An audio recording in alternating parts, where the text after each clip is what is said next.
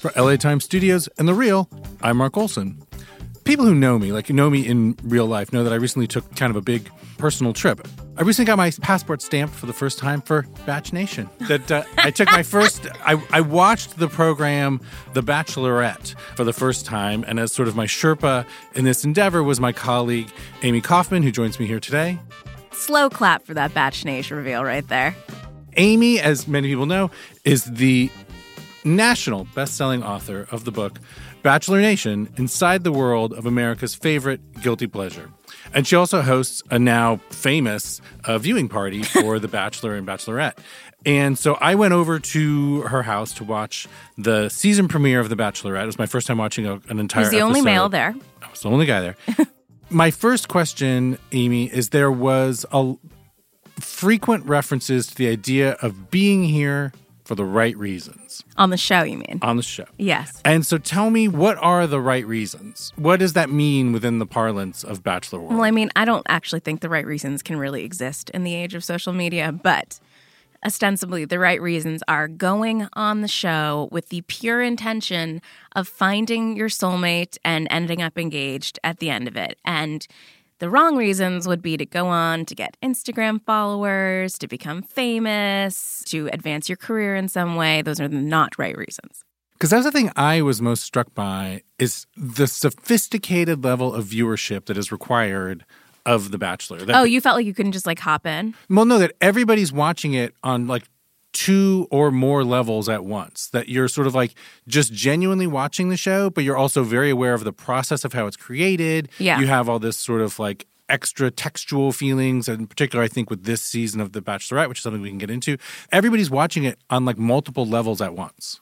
Yeah, and it's interesting. I think, you watched it with my group of friends here who are a lot of journalists and people who are in the entertainment space and sometimes interview people from the show. So they're very knowledgeable about it, but also are savvy as to how production works. So a lot of people have asked me in the course of promoting this book, has your opinion of the show changed and the way you watched it changed? I'm like, I don't know, because my friends and I always watch it with a super skeptical eye. There's always comments being made of oh my God, a producer totally made them go up to that person, or that's dubbed, or that kind of thing. So yeah, I mean, we've never really watched it in I haven't watched it in a quote unquote pure way for quite some time. The way in which The Bachelorette is connected to The Bachelor, that the lead on The Bachelorette had failed on The Bachelor quite spectacularly. Or did The Bachelor But are they always fail? connected in this way? Is the world of The Bachelor and The Bachelorette always this sort of self-contained? Oh my God, Mark, you have so much to learn. Yes, The Bachelor and The Bachelorette have been pulling from the same sort of pool for many years, since Jason Mesnick's season, which I want to say was 2008. And this was a big turn because when the show started, it was all about the first guy, Alex Michel, was a Harvard, Stanford graduate. He worked at Boston Consulting Group. He was from an affluent Connecticut suburb. He looked super great on paper and was the most quote unquote eligible bachelor. And every year was a prince, a former football player, guys that seemed desirable. And then slowly their ratings started to suffer because, I don't know, people just weren't that into these supposedly great dudes. And what saved the franchise really was when they recycled a guy from a Bachelorette season who was the runner-up and didn't get chose, this single dad named Jason. And they decided, okay, let's make him the Bachelorette. He's just a nice single dad from Seattle. And ever since, they've just been it's always the runner-up or someone in the top 5, except for last season, which was a spectacular failure. This guy, Ari, they pulled from 7 seasons ago. No one cared.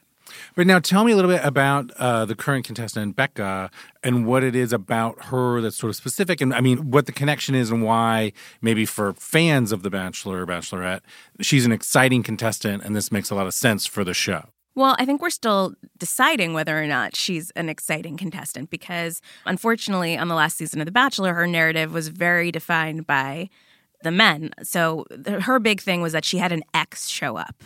He flew halfway across the world to say, don't be with Ari the Bachelor. You need to be with me. And she was like, no, dude, I'm already in the finals. Peace out. So this guy traveled across the world. He gets rejected. Then she gets engaged to Ari, the final bachelor. And a few weeks after the show ends, Ari realizes, he's having a change of heart. He still wants to be with the woman he chose as his runner-up, Lauren. And he decided to tell Becca that in a very ungraceful manner by filming the breakup with her, and the show aired it in this like raw, quote unquote, unedited way, which was incredibly uncomfortable to watch. But a lot of people thought that was motivated to endear us to Becca because we had to watch her get dumped and totally rejected, and we wanted her to find love as the Bachelorette. Even that sort of like very dramatic, quote unquote, raw breakup has recently been problematized, that The Bachelor has said it was edited, and it's, as always in Bachelor world, it's not as it was presented to be. Right. So Ari, this weekend, big GQ profile came out of him, which you have to know Ari is mad at the franchise because, like, I think he's still under contract, at least for a year, before they can't, like, book their own stuff. And he did a big GQ profile, so that raises eyebrows. But in it, this writer, like, spent 2 days with him and Lauren down in Arizona, and he says that he hates the show now. He feels 100% betrayed, that they completely edited that. They kept telling him to like prolong it and make it more awkward than it was. And Becca's already said, no, it wasn't edited, but she has more incentive to like toe the party line, I think. And he has incentive to say it was edited because he looked like a douche. And now even just already, so at this point, only the premiere episode of The Bachelorette has aired, and yet people already know much of what will happen on the season. Yeah. And I was so surprised in watching you and your friends watching the show, how everybody was watching the show, also had their phone in their hand and was looking stuff up. And you guys were looking at the Instagrams and the, you know, social media feeds of all the contestants. And this has in itself become a point of controversy now. Yeah. And is that a relatively new wrinkle to the franchise, or is that sort of something that's been happening for a while? Well, there's this guy, you've even probably heard of him. His name is Reality Steve. He's infamous for spoiling the season. And not only does he spoil the season, he puts out all the contestants and who they are. He does some digging into their backstories and their careers and posts all their social media accounts. And so that makes it easy for hardcore fans to obsess over who the contestants are before the show even starts. And that's already led to a big problem for, in my opinion, for the show this season, because one of the guys who we met last night, his name was Garrett, who ostensibly seemed great, really cute, taught her how to fly fish in the Bachelor Mansion pool without fish. And it has been discovered through fan sleuthing, basically, that this guy liked some very hateful memes and tweets. There was one where someone was saying a Parkland survivor who went to Parkland was a crisis actor. There were ones about immigration, anti-immigration stances, implying that feminists are overweight, just like unsavory stuff. And he's already out there saying he was hacked. And if this guy goes far on the show, it's going to be really interesting to see not only how, if ABC takes a stance about it, given that today they canceled Roseanne over her racist tweets. Do you do something when someone likes a racist tweet? It's like the social media of it all is so... And do they have a responsibility to vet not just what someone tweets, but the stuff they follow, the stuff they like? I mean, how deep do you go? Do the politics of the contestants, I mean, is that a conversation we might expect to see on the show? Like on a date that they'll start talking about who did you vote for? I mean, and in the book, Allison Williams, so I interviewed some celebrity fans in the book, and she says, you know, she would love, I mean, of course, her dad is Brian Williams, so this is a big shocker there, but she would love to see people talk about the news, people talk about their, you know, something other than like, wasn't today so great? But like, that is the whole premise. In effect, a lot of why the show works is because it's so in a bubble. If you were to watch the news and even realize like, oh, there's a storm in my hometown, or like the Charlottesville riots are where I live, or like, you know, those are just way too big, you know, things to bring into a world where you're trying to just focus on love. A through line in the book is an idea that you have of, could I do this? Like, what would happen to you, Amy, if you went on the show? Tell me where kind of the idea for that came from as part of the book. And then in particular, I mean, I mentioned to you, my favorite section of the book is when a producer treats you like a contestant and gives you some idea of what being in the bubble is like. Right. And where did that kind of come from, and what did that change your thinking at all about the show? Well, I think the idea for it just came from, you know, everyone who watches the show.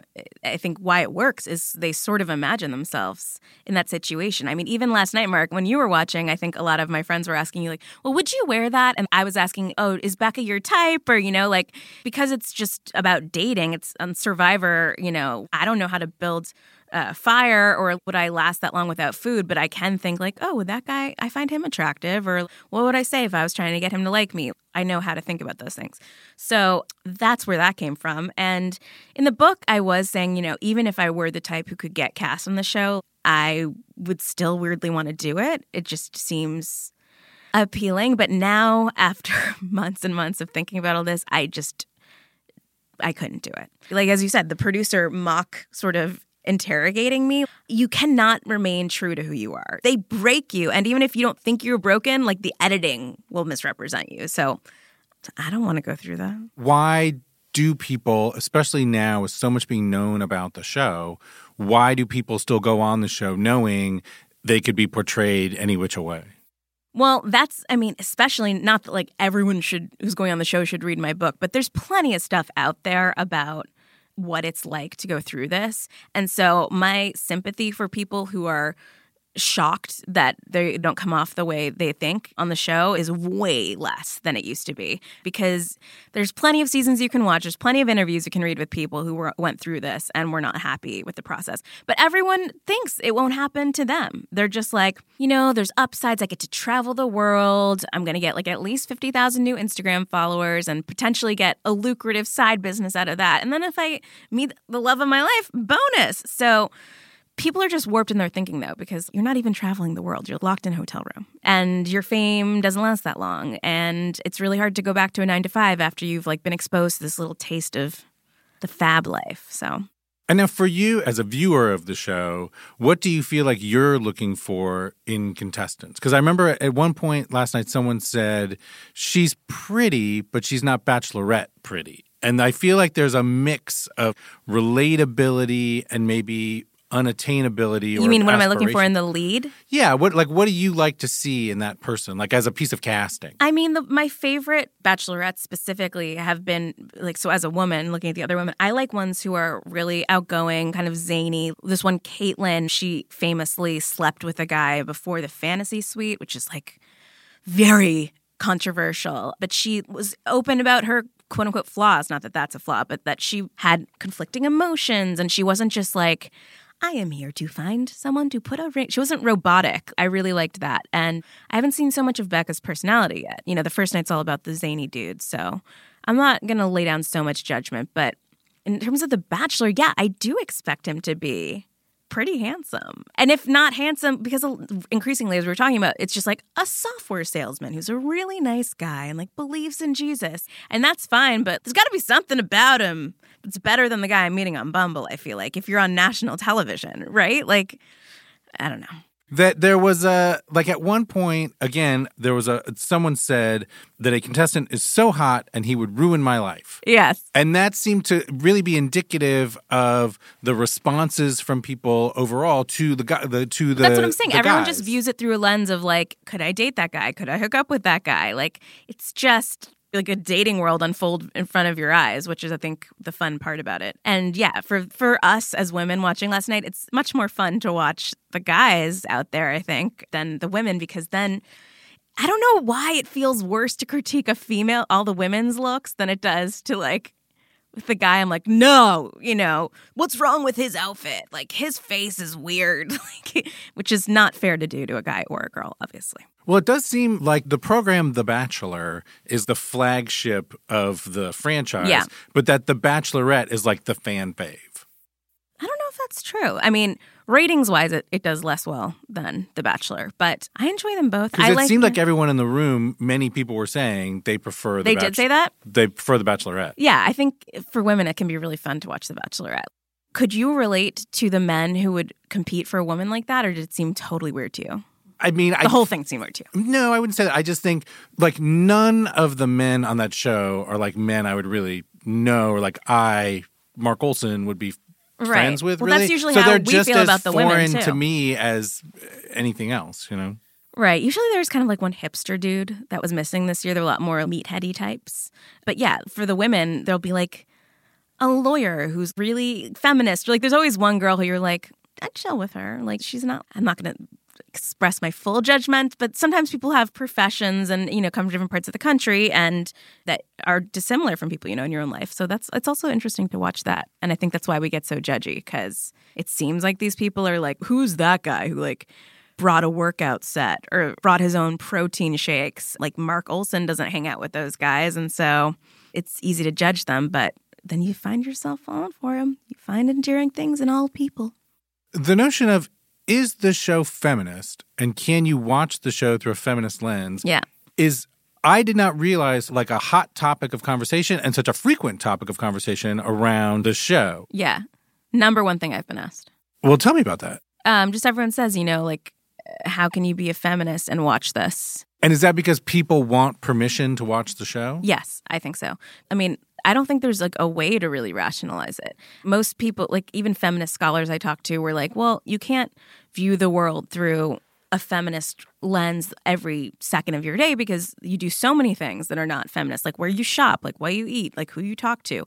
And a lot of people have been like, well, if you're watching it critically, then you're able to offer up those opinions, have a more holistic or quote unquote healthy viewing experience. But I kind of fundamentally feel like if you're giving it ratings, then you're sort of part of the problem. Even if you're on Twitter or blogging and saying, you need to diversify the cast, you need to cast women who don't all look the same, whatever your issues are with it. So yeah, I mean, the fact that it makes so many people feel bad more than so many other shows is also fascinating to me. There's so many shows that are problematic. Why is this the one that people are like, I'm so sorry I watched The Bachelor?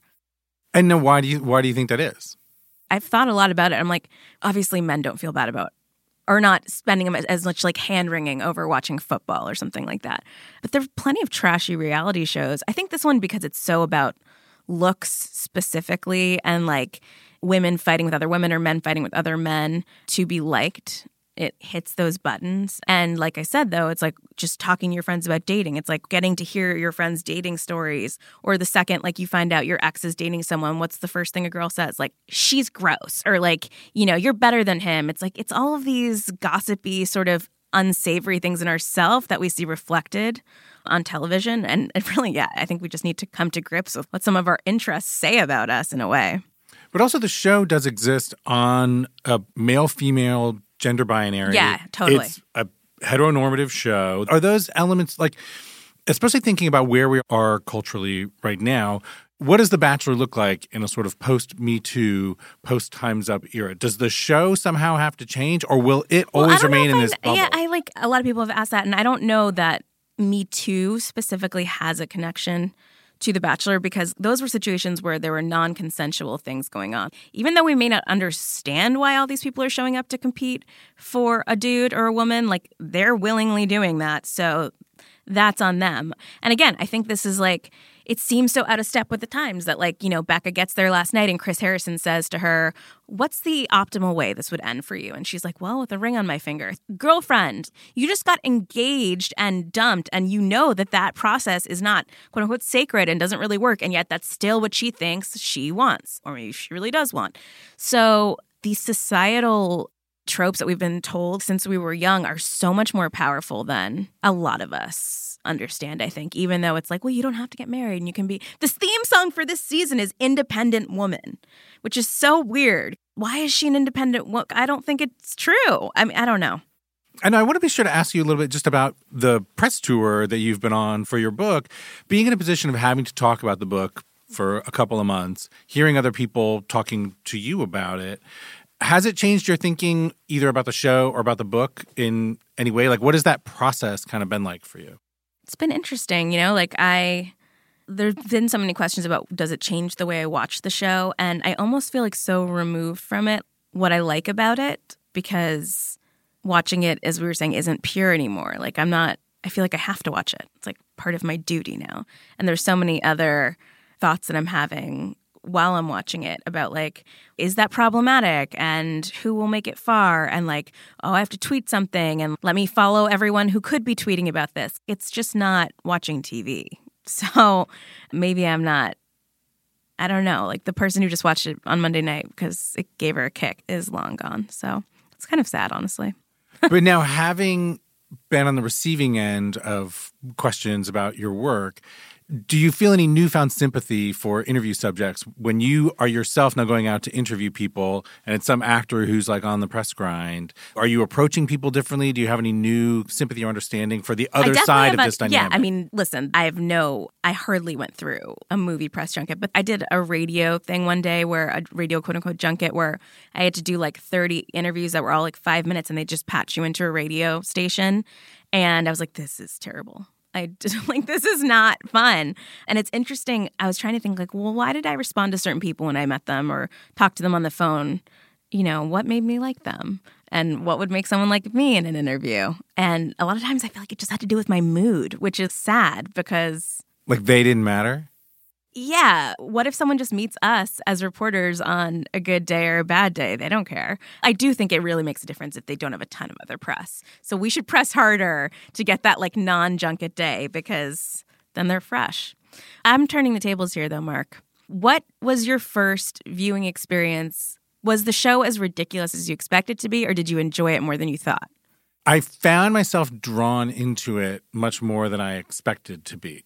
I guess the way I'm going to answer that question is by saying I have not yet decided if I want to watch next week. Oh, there's like a possibility you might? Because now it's like, well, what does happen to the fashion model guy? Right. So the season teaser at the end of the first episode is a highlight for my friends and I. We demand silence because it super teases the whole season. And if you're trying to guess who gets far, that's when you analyze it because they do sneak peeks of people. And Mark was like, oh my God, I could tell you got sucked in by that because it's very dramatic. They kind of edit stuff, like show ambulances. There was crying. Right. And you're like, I have to watch this. And I saw it happening. I was like, oh, Mark might soon be a member. Well, I noticed both in the sort of like the fan recollections that you have in your book, the celebrity testimonials, and from talking to a few people last night, most people will say, I did not want to start watching this show, or I hated the show at first and then kind of got drawn in. It does seem like there's this bizarre, I don't know what the science term would be, but people are not, they think they don't want to watch it and then they're watching. Well, because I'm sure you, as someone who doesn't watch it, you notice on Monday, like a lot of people you know and respect suddenly are tweeting about The Bachelorette, and a lot of people who I interviewed in the book said the same thing. They were like, well, if all my friends who are really cool like this, there must be something of value in it. And I think that then people are just like, well, let's try it. And then 5 years later. Someone recently said to me, if you're interested in storytelling, you have to watch The Bachelor. Oh, who really? Why do you think that? What does that mean? Just because I think the shape of it, like how it's crafted, the fact that there's so much drama, like you just see the stories like laid out right there. I like that. Mark, do you want Becca to get engaged at the end of this? Do you think that she could possibly find a soulmate, or is that process just flawed? I mean, me personally, I don't understand how humans enter into this machine and come out the other end with like an actual sort of like emotional experience as to more just like trauma and sort of like I've been through this thing. So the idea that like they find love on the show, that does seem a little implausible to me. Well, right. But I can understand them wanting to do that or feeling like that, well, we came here with this goal, so we want to achieve our goal, so that's where you got to kind of end up. But I feel like, in particular, given the dynamics of what happened to her last season and how she's kind of entering to this season, like it does seem like it's almost like the best finale for the show is going to be her walking down the driveway by herself, like leaving this mansion behind, or like just setting the mansion on fire. She's like a dog with a bone. She's not letting that engagement idea go. I think like to me, the true ending is going to be her realizing she doesn't need this. She's never going to do that. That is optimistic. But yeah, you will see. It's my friends and I divide. We call each other the first or the second half of the seasoners, because if you like the first half, that means you're into like the over-the-top characters, the shtick of it all. And the second half, like, you'd be surprised. It gets really sincere. You're suddenly like, oh my God, like, do I believe that these people have a connection? And that's the part I like, because I'm a sappy loser. So I would love to see you secretly get invested in a couple. But now I know we're not supposed to say, let's do the damn thing, which was her catchphrase. If we were deciding if we should drink every time she said that, I'm glad people didn't, because they would have been hammered. But now, is it okay? And I know I'm like picking up a meme like 6 years too late, but this idea of the right reasons, are you doing this for the right reasons? Yeah. Is that okay to pick up as a catchphrase? I mean, sure, you just won't be hip. like that was ever a concern. When are you going to say this? Like, you're just going to say this in casual convo? But just, I think as an instructive, am I doing this for the right reasons? I think it applies more than you might think. Oh, it certainly does. I mean, it's a very ephemeral concept, though. Like, what are the right reasons in life, right? Because then you ask the question, well, what are the wrong reasons? And with that, for LA Times Studios and The Real, I'm Mark Olson. Amy, tell people where they can find you on the internet so they can follow more of your Bachelorette-related content. Yes, you can find me at Amy K in LA, and on Monday nights, beware, it's going to be a lot of batch content. And I'm Mark Olson. Thanks for listening.